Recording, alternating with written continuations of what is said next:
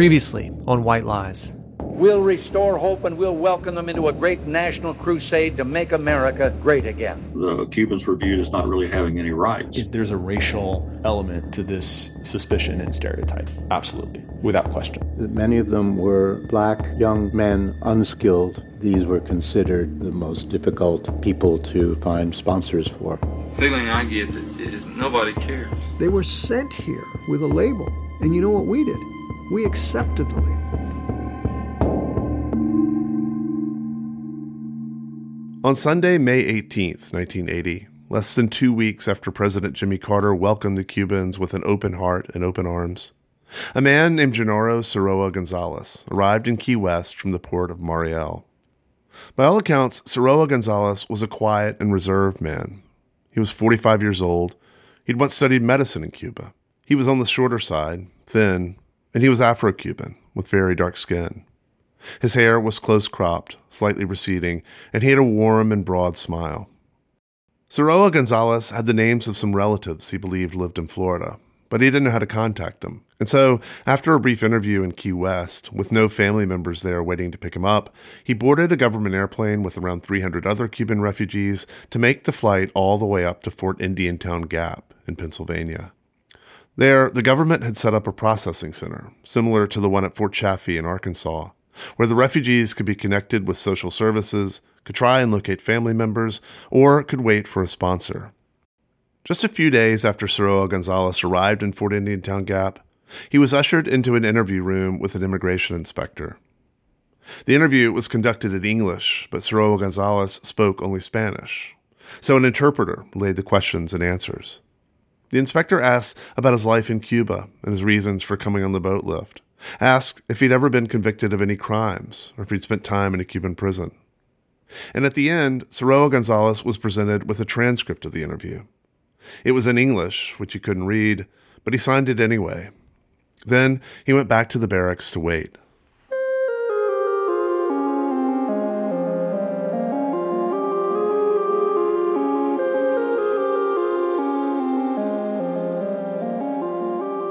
Four days later, he was taken from the barracks to another government airplane, this one bound for the federal penitentiary in Atlanta. Soroa Gonzalez was confused, but he was offered little in the way of explanation.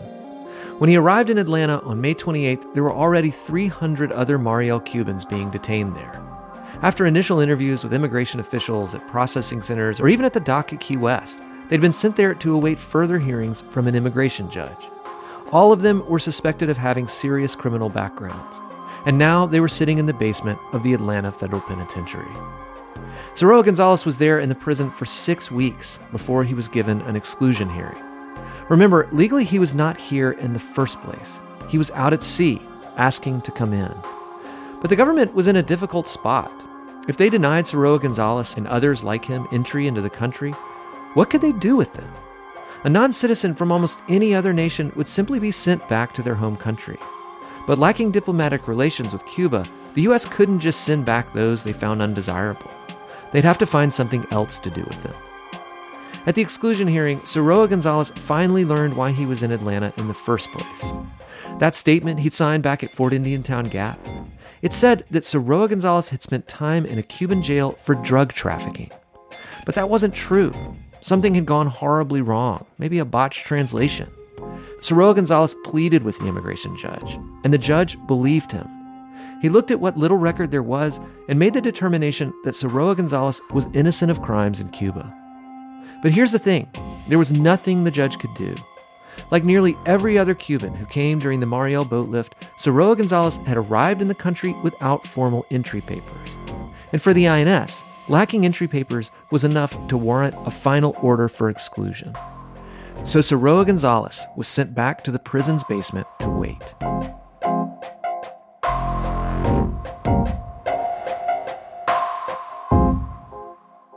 We started the story by telling you about the men on the roof of the prison in Talladega, Alabama in 1991, how some had been held for over a decade with no concrete hope of release. That because of the entry fiction, that legal concept that these men weren't even in the country at all and therefore had no constitutional rights, that because of that our government could deny them due process and lock them up without a charge, with no end in sight.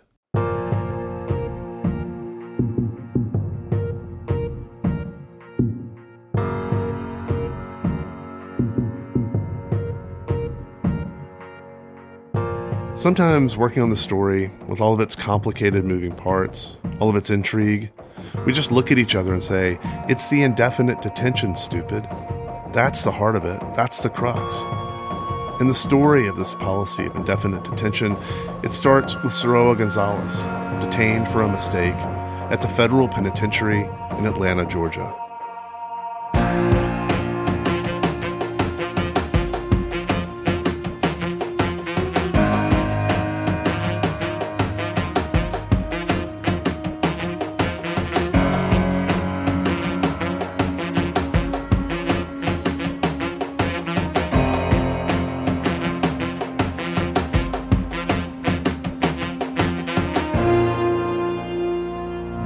From NPR, this is White Lies. I'm Chip Brantley. And I'm Andrew Beck Grace. The federal prison system was created by an act of Congress in 1891, an act that called for 3 U.S. prisons to be built, one in Leavenworth, Kansas, one on McNeil Island in Washington State, and one in Atlanta, Georgia. The Atlanta Pen is an enormous, imposing, Victorian-era structure circled by a huge prison wall. When it was completed, the wall was said to be the largest concrete and steel-reinforced structure in the world. The east and west wings were built with prison labor, out of granite cut from nearby Stone Mountain. For most of the 20th century, the Atlanta Pen was the largest prison in the entire federal system. The first 6 inmates arrived at the end of January 1902, with charges of counterfeiting, moonshining, and robbing a post office. At one point or another, it has housed Whitey Bulger, John Gotti, and even Al Capone, Scarface himself. And in 1920, the American socialist Eugene Debs actually ran his campaign for the presidency from his cell in Atlanta. But by 1980, the prison was falling apart. It was overcrowded and extraordinarily violent. After a wave of inmate murders in the late 70s, the Atlanta Journal-Constitution ran an article with the headline, "Violent Death is Part of Life for 2,200 Inmates." A federal study found that the prison was just too broken to fix and recommended that the Bureau of Prisons shut it down. In preparation for its closing, most of the inmates had been moved to other maximum security prisons in the federal system. But all those empty cells turned out to be the perfect place for another federal agency, the Immigration and Naturalization Service, to start detaining the Mariel Cubans. My office was about a mile from the Atlanta Federal Penitentiary. And a phone call came in from some guy at INS. They had set up an INS office up there. And they needed lawyers to come and represent the Cubans in their exclusion hearings. In 1980, when she got the call from the INS officer at the pen, Deborah Abel was 5 years out of law school, working as a staff attorney at the Atlanta Legal Aid Society. Legal aid lawyers provide civil legal services for people who couldn't otherwise afford it, and during her time at Legal Aid, Abel had worked on all manner of cases, but nothing in the way of immigration law. So she had no idea what an exclusion hearing even was. So I said, of course, sure, we'll be right over. Abel had never been inside the Atlanta Pen, and she didn't want to go alone this first time. So she asked another young lawyer in the office to go with her. So we parked our car in the lot, walked up the stairs, which are pretty imposing, saw the rifle guards up top, and went in the front door. They went through security, put their bags in lockers, and were then ushered in to see the warden and deputy warden. We were basically told, what in the world are you doing here? You're 2 young women. You don't have any business being here. This is not a setting for you. You don't know how dangerous these men are here. These people are animals. This is absolutely... It's a hellhole. I don't care who invited you to come. You really should leave. The intimidation worked. Abel and the other lawyer got their bags from the lockers, walked out the front door and down the stairs, and back to the car in the parking lot. And we kind of just looked at each other after a while, and we said, what are we doing? Why did we just leave? We're better than that. And, hey, we're Legal Aid, and we got an invitation to help people, So they took a breath, marched back up the stairs, put their stuff back in the lockers, and told the wardens that, by God, someone from INS had asked them to come to the prison and that they intended to meet with them. They were escorted through the sally port and past the main level of the prison with all the cell blocks until they reached an elevator, which they took to the INS office on the 3rd floor. And there we were greeted by some person who was heading up the INS office there, and he told us what they really needed was lawyers to represent Cubans. You know, they're not going to win, so you're kind of like window dressing, but they need a lawyer. Abel started meeting one-on-one with the Cuban detainees to figure out how legal aid could help. By this point, there were already hundreds of detainees being held in Atlanta, so right away, she started recruiting other lawyers to pitch in. I got a call from a lawyer at one of the legal aid offices, and they said, "What's an exclusion hearing," basically? Myron Kramer was one of those lawyers Deborah Abel recruited to pitch in. Kramer had just started an immigration law practice in Atlanta the year before, but had not yet done an exclusion hearing, which, again, is a hearing before an immigration judge who determines if someone is admissible into the country. If so, they're paroled in. If not, then they're excluded. And in the eyes of the law, they're not actually inside the country at all.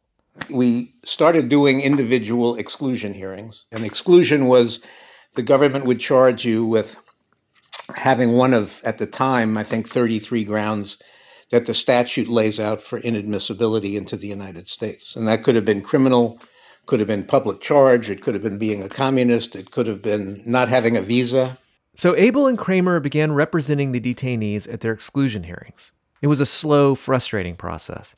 At the time, there were no immigration judges in Atlanta, so the detainees were at the mercy of judges from elsewhere in the country, who would cycle through for a couple of days of hearings and then go back home. More and more detainees were arriving every week, and Abel and Kramer scrambled to keep up.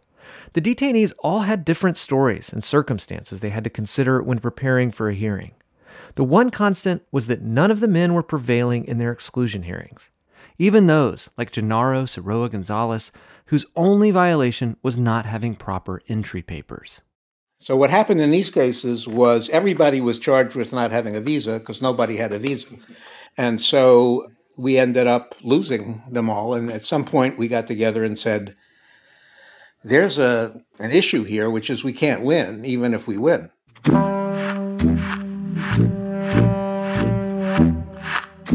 Remember, practically none of the 125,000 Mariel Cubans had entry papers. But tens of thousands of them, more than 90% of the total boat lift population, had already been released into the country by this point, because they had family members or a sponsor to vouch for them. Still, not having entry papers was grounds for inadmissibility. So when it came to the men being detained at the Atlanta pen, what the INS officer had told Deborah Abel during their first meeting turned out to be true. She and Kramer and the other lawyers were window dressing. We just came to a decision that this was a waste of our time. There was just no point in going on because we were accomplishing nothing. Then we just put our heads together and thought, well, what else can we do?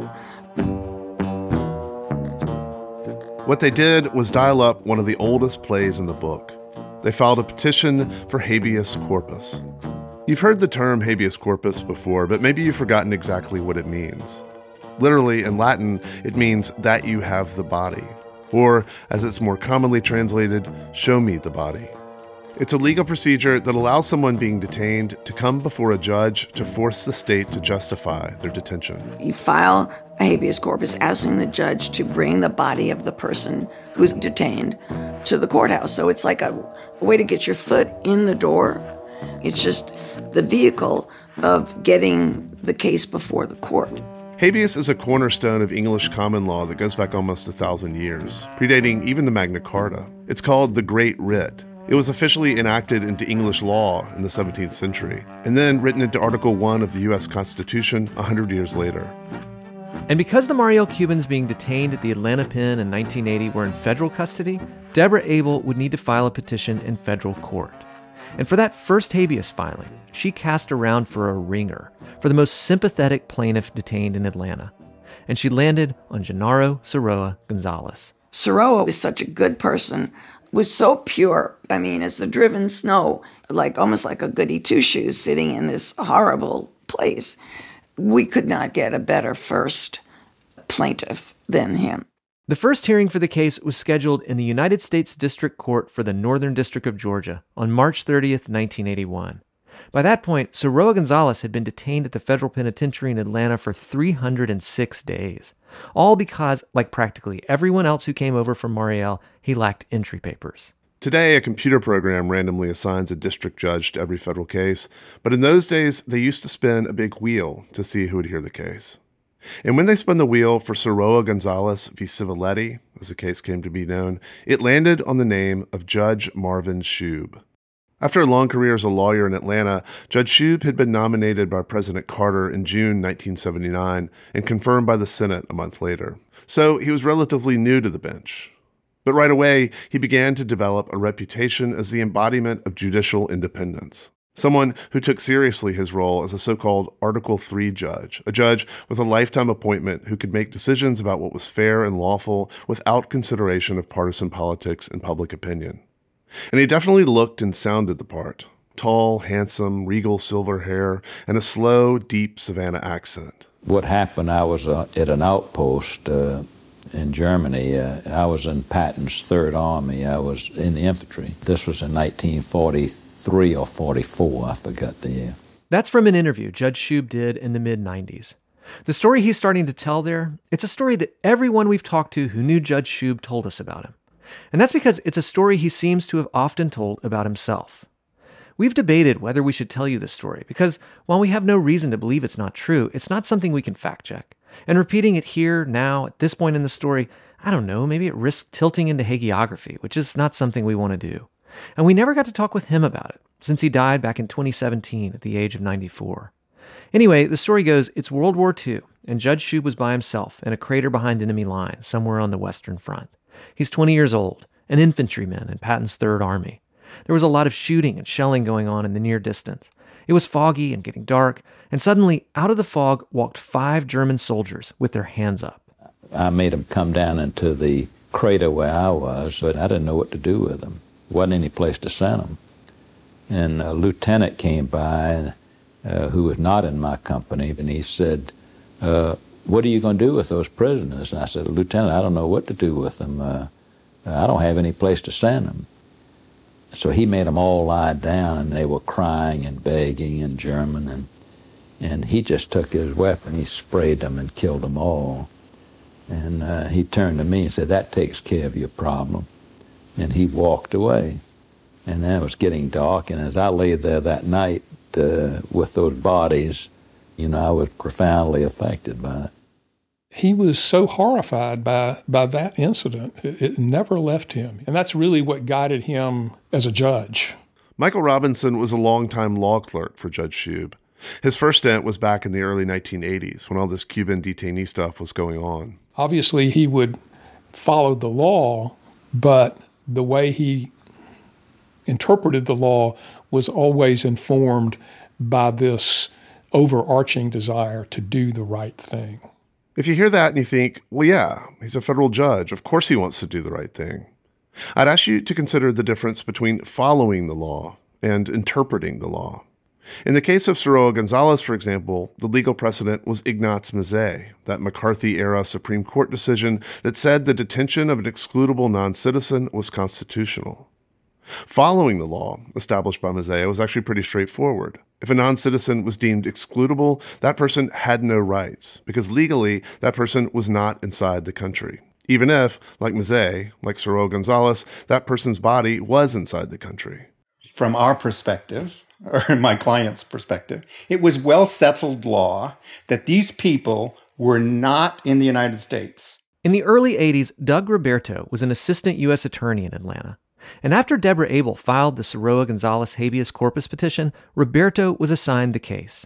He would represent the U.S. government in Judge Shube's court. And, as you can hear, his defense was all about Mazzei.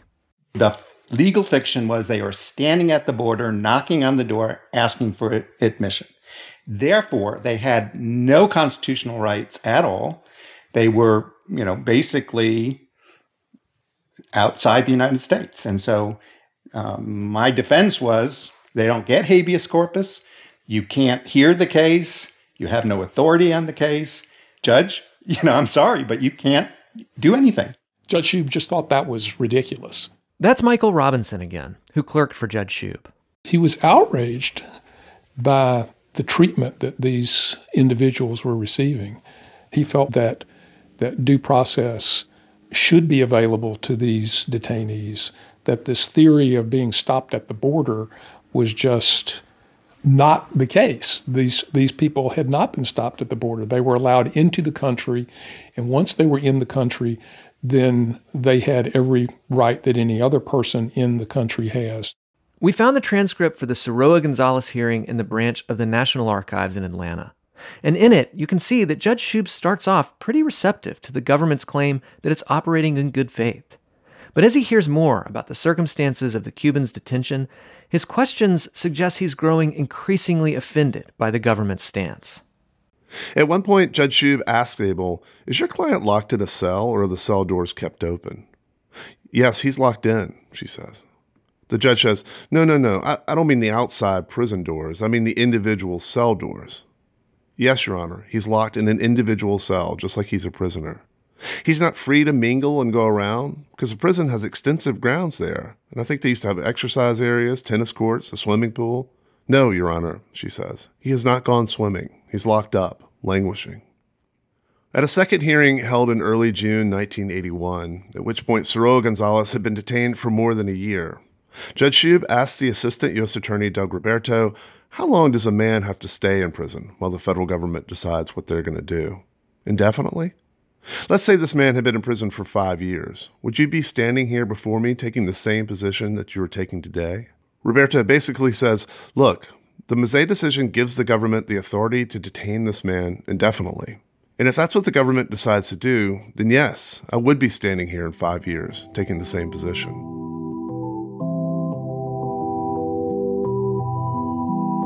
Soon after, Judge Shube ended the hearing with his ruling. Quote, "The court concludes that the further detention of Genaro Soroa Gonzalez is arbitrary. It is neither fair, reasonable, nor humane. Can this court do anything about it? This court concludes that it can. I order him released on parole by noon tomorrow, June 5th, 1981.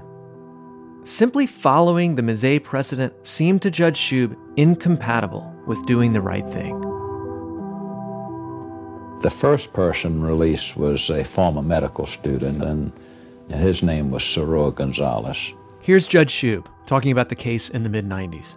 I had a separate hearing for him, and he told me that when he came to this country, he expected to find justice, but he had not found justice. And I said, you'll get justice in this court. And I ordered his release. His attorney, who was a young woman named Deborah Abel,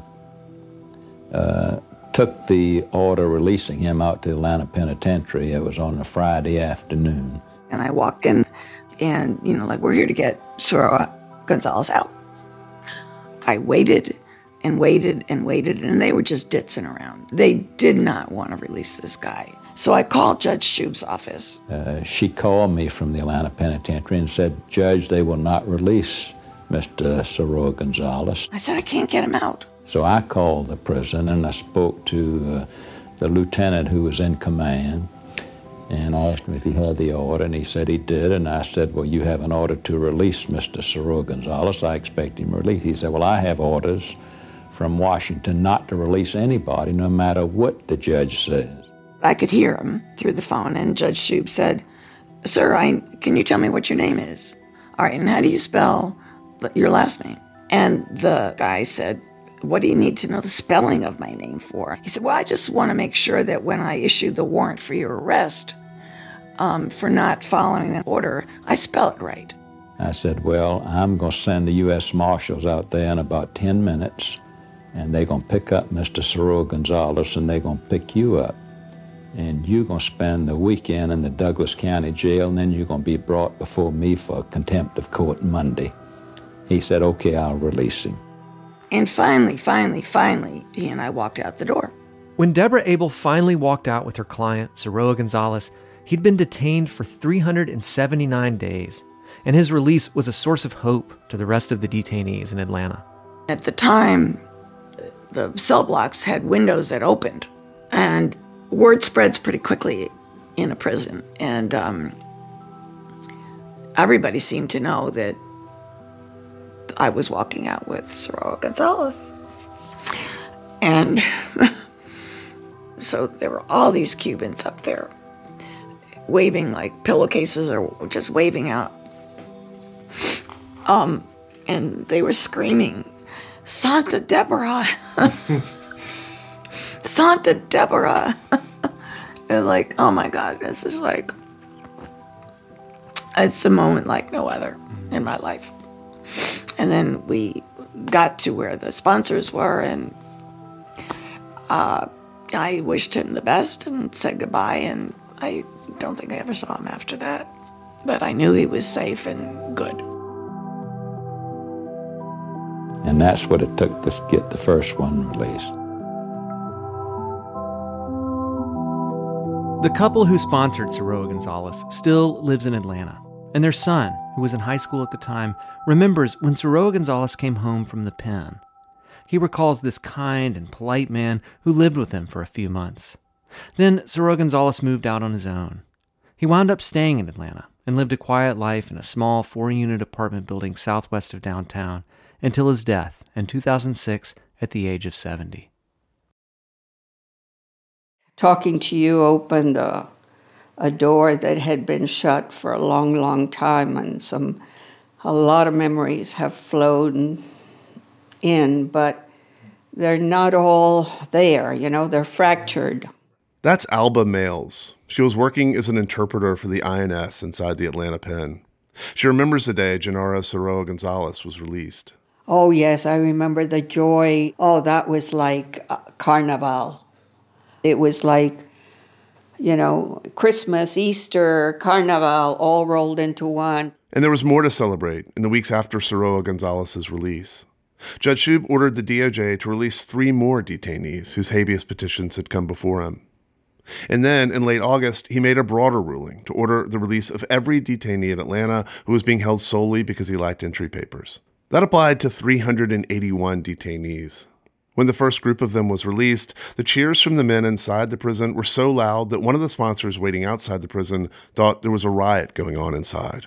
People would cry, and the noise was incredible. And, it's like you read about children who are waiting to be adopted, and the prospective parents come and take one, and you're left behind. So there was joy, but there was this sadness and despair.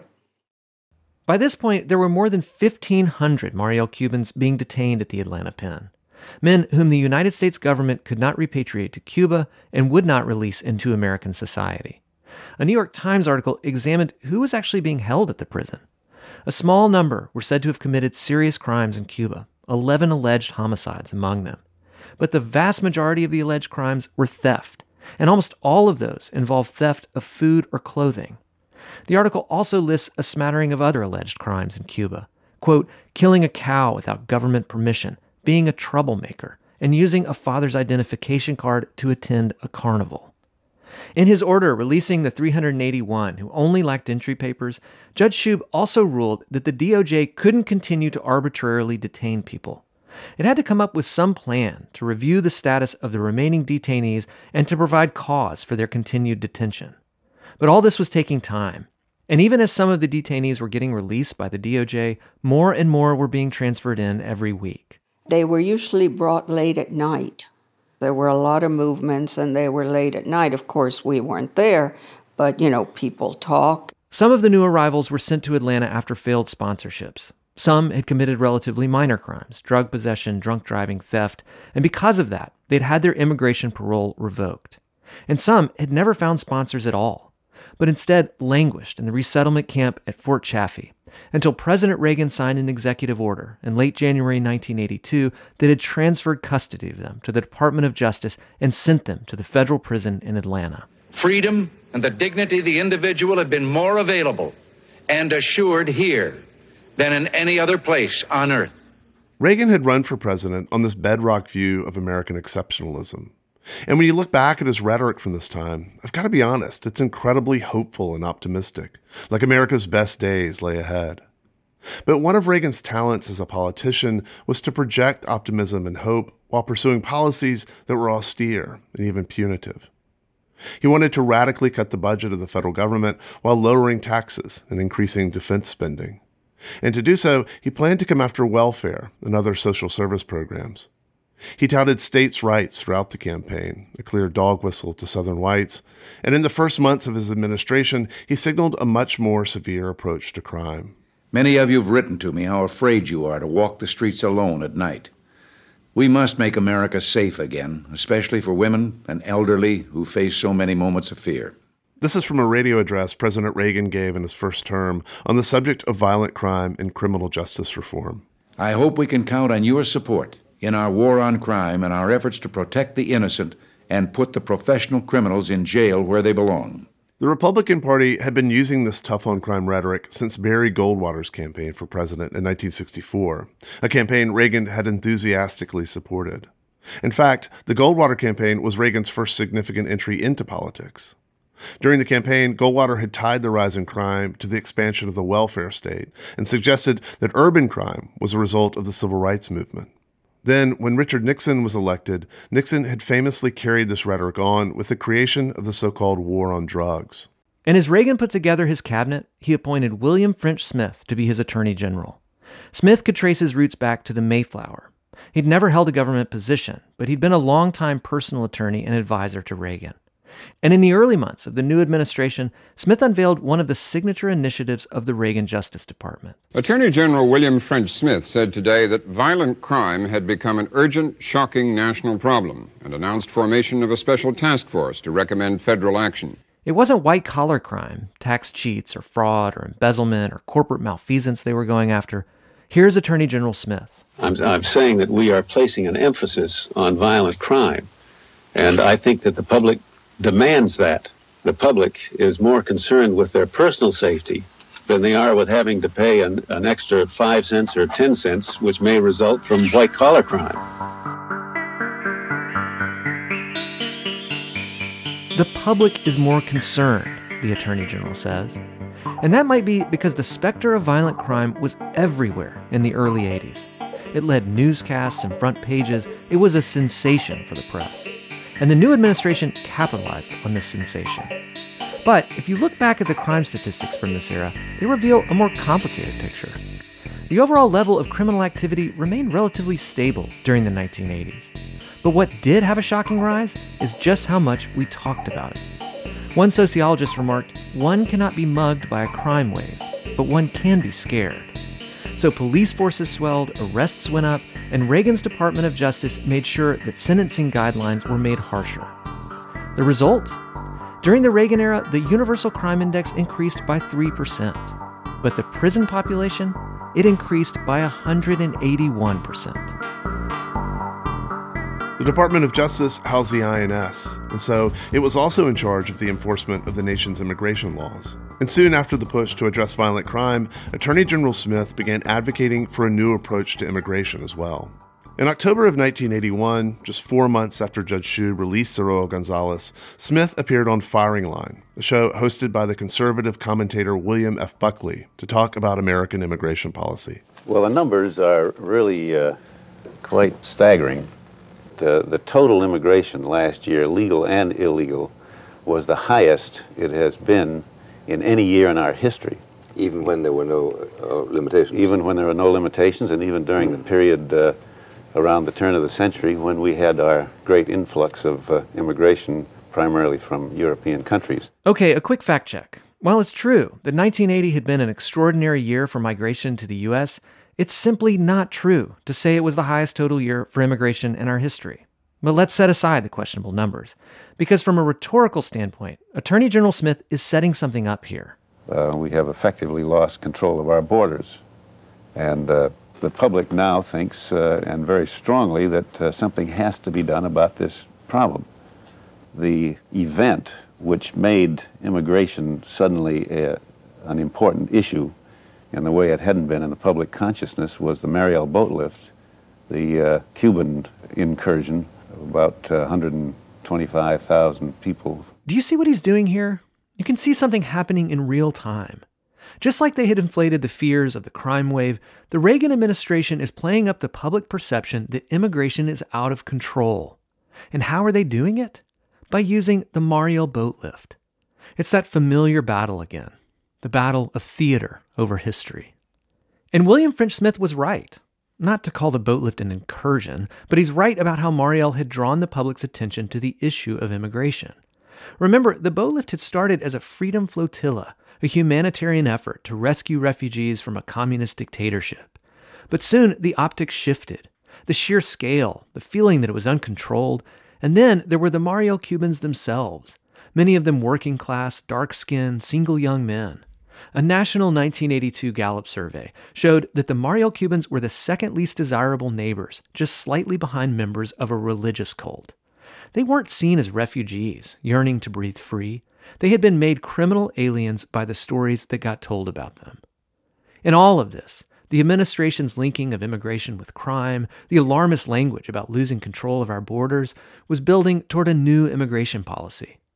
In the early 80s, Attorney General Smith led a task force on immigration, and one of its most significant recommendations had to do with the detention of non-citizens. Upending decades of American immigration procedure, the Reagan administration adopted a new policy of, quote, detaining illegal aliens upon arrival. Those people are illegally in this country. They have no right to be here, and we have a right to hold them for as long as we have to protect the safety of the American people. You recognize that voice? It's the Associate Attorney General, the third highest-ranking member of the Department of Justice, Rudolph Giuliani. Giuliani had been co-chair of that immigration task force that had endorsed the new policy of detaining non-citizens. This interview is from an episode of the CBS program 60 Minutes about the Mariel Cubans detained in Atlanta. While Judge Shoob's orders had released some of the men, more had come in their place. And by this point, some of these men had been in Atlanta for nearly 3 years without any sense of if or when they might ever get out. Giuliani was the DOJ point person on the Mariel detainees. And as such, he was tasked with making the argument to Mike Wallace that the Cubans being held there had essentially no rights. And what you're saying is it's up to the State Department to send them back if they can. And until they do, anyone that presents a danger to an American citizen should remain confined, and we will fight with any judge and take it to any court to keep it that way. When Giuliani says any judge, he's really just talking about one judge, Judge Marvin Shube. Here's Judge Shube talking in that same 60 Minutes episode. Well, I don't think any feeling person wants to see human beings incarcerated without any charges, without any crimes having been committed, for no reason other than the fact that they don't have some little piece of paper that the government says they should have after they've been invited over to this country by the President of the United States. It just goes against the grain of all sense of fair play that we've got in this country. By the time Judge Shube gave this interview, he had presided over 2 other major cases dealing with the Cuban refugees. And unlike Soroa Gonzalez, these 2 had been class actions, meaning that each case represented hundreds of detainees. In these rulings, he came up with a clever argument. Basically, he said, look at the Constitution, right there in the Fifth Amendment. You know the Fifth Amendment. We usually think about it when someone invokes the right not to testify against themselves. It also prohibits double jeopardy. But it begins by saying that, except in rare circumstances, you can't be held to answer for a crime without a presentment or indictment from a grand jury. Basically, you can't be held without a charge. And, Judge Shube points out, look at exactly what the amendment says. It begins by saying, quote, no person shall be held to answer, end quote. It doesn't say no citizen. It says no person. And so, he argues, quote, all persons are entitled to their liberty absent some legally sufficient reason for detaining them, end quote. But almost every time Judge Shube ruled against the federal government, he was appealed by the DOJ to the 11th Circuit Court of Appeals, also based in Atlanta. And their response? These people never entered the country. They have been asking to enter, and we have said no. And just like Ignaz Mazzei, sitting on Ellis Island, the federal government has no responsibility to give them their liberty. At one hearing, a judge on the 11th Circuit tells the attorneys for the Cuban detainees the federal government has the right to hold these people in prison until they die. Until they die? Well, there wasn't anything to do in the prison graveyard unless somebody died. And then my job would be to dig a grave by hand, and then I would also supervise the burial. That's next time on White Lies.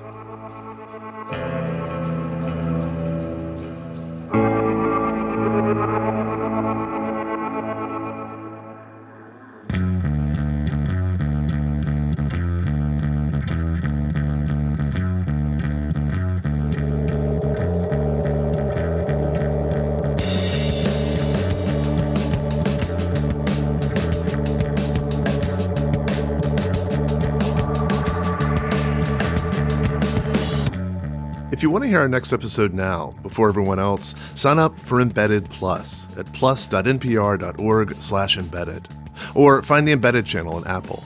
It's a great way to support our work, and you'll get to listen to the entire season sponsor-free. That's plus.npr.org/embedded. White Lies is reported, written, and produced by us and Connor Town O'Neill. Liana Simstrom is our supervising producer. Annie Yetzi is our associate producer. Robert Little edits the show with help from Bruce Auster, Keith Woods, Christopher Turpin, and Kamala Kelker. Our incredible score is composed and performed by Jeff T. Bird. Emily Bogle is senior visual editor. Barbara Van Workum is our fact checker. We've had research help from Susie Cummings, Ida Pourasad, and Katie Doggett from NPR's Research, Archives, and Data Strategy team. Our audio engineer is Maggie Luthar. Huge thanks to Radiohead for the use of their song, The National Anthem, courtesy of XL Recordings and Warner Chappell Music. Archival tape in this episode comes from C-SPAN, the Cuban Heritage Collection at the University of Miami Libraries, the Estela and Ernesto Bravo Film and Video Collection at New York University, the PBS NewsHour Collection in the American Archive of Public Broadcasting, NBC, CBS, the Ronald Reagan Library and Museum, and the Hoover Institution Library and Archives. Special thanks to Maureen Hill and Nathan Jordan at the National Archives in Atlanta.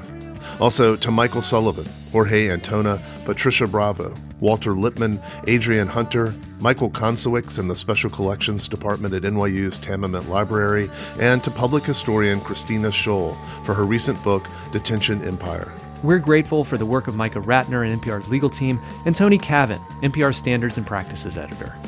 Our project manager is Margaret Price. Irene Noguchi is the executive producer of NPR's Enterprise Storytelling Unit, and Anya Grunman is NPR's senior vice president for programming and audience development.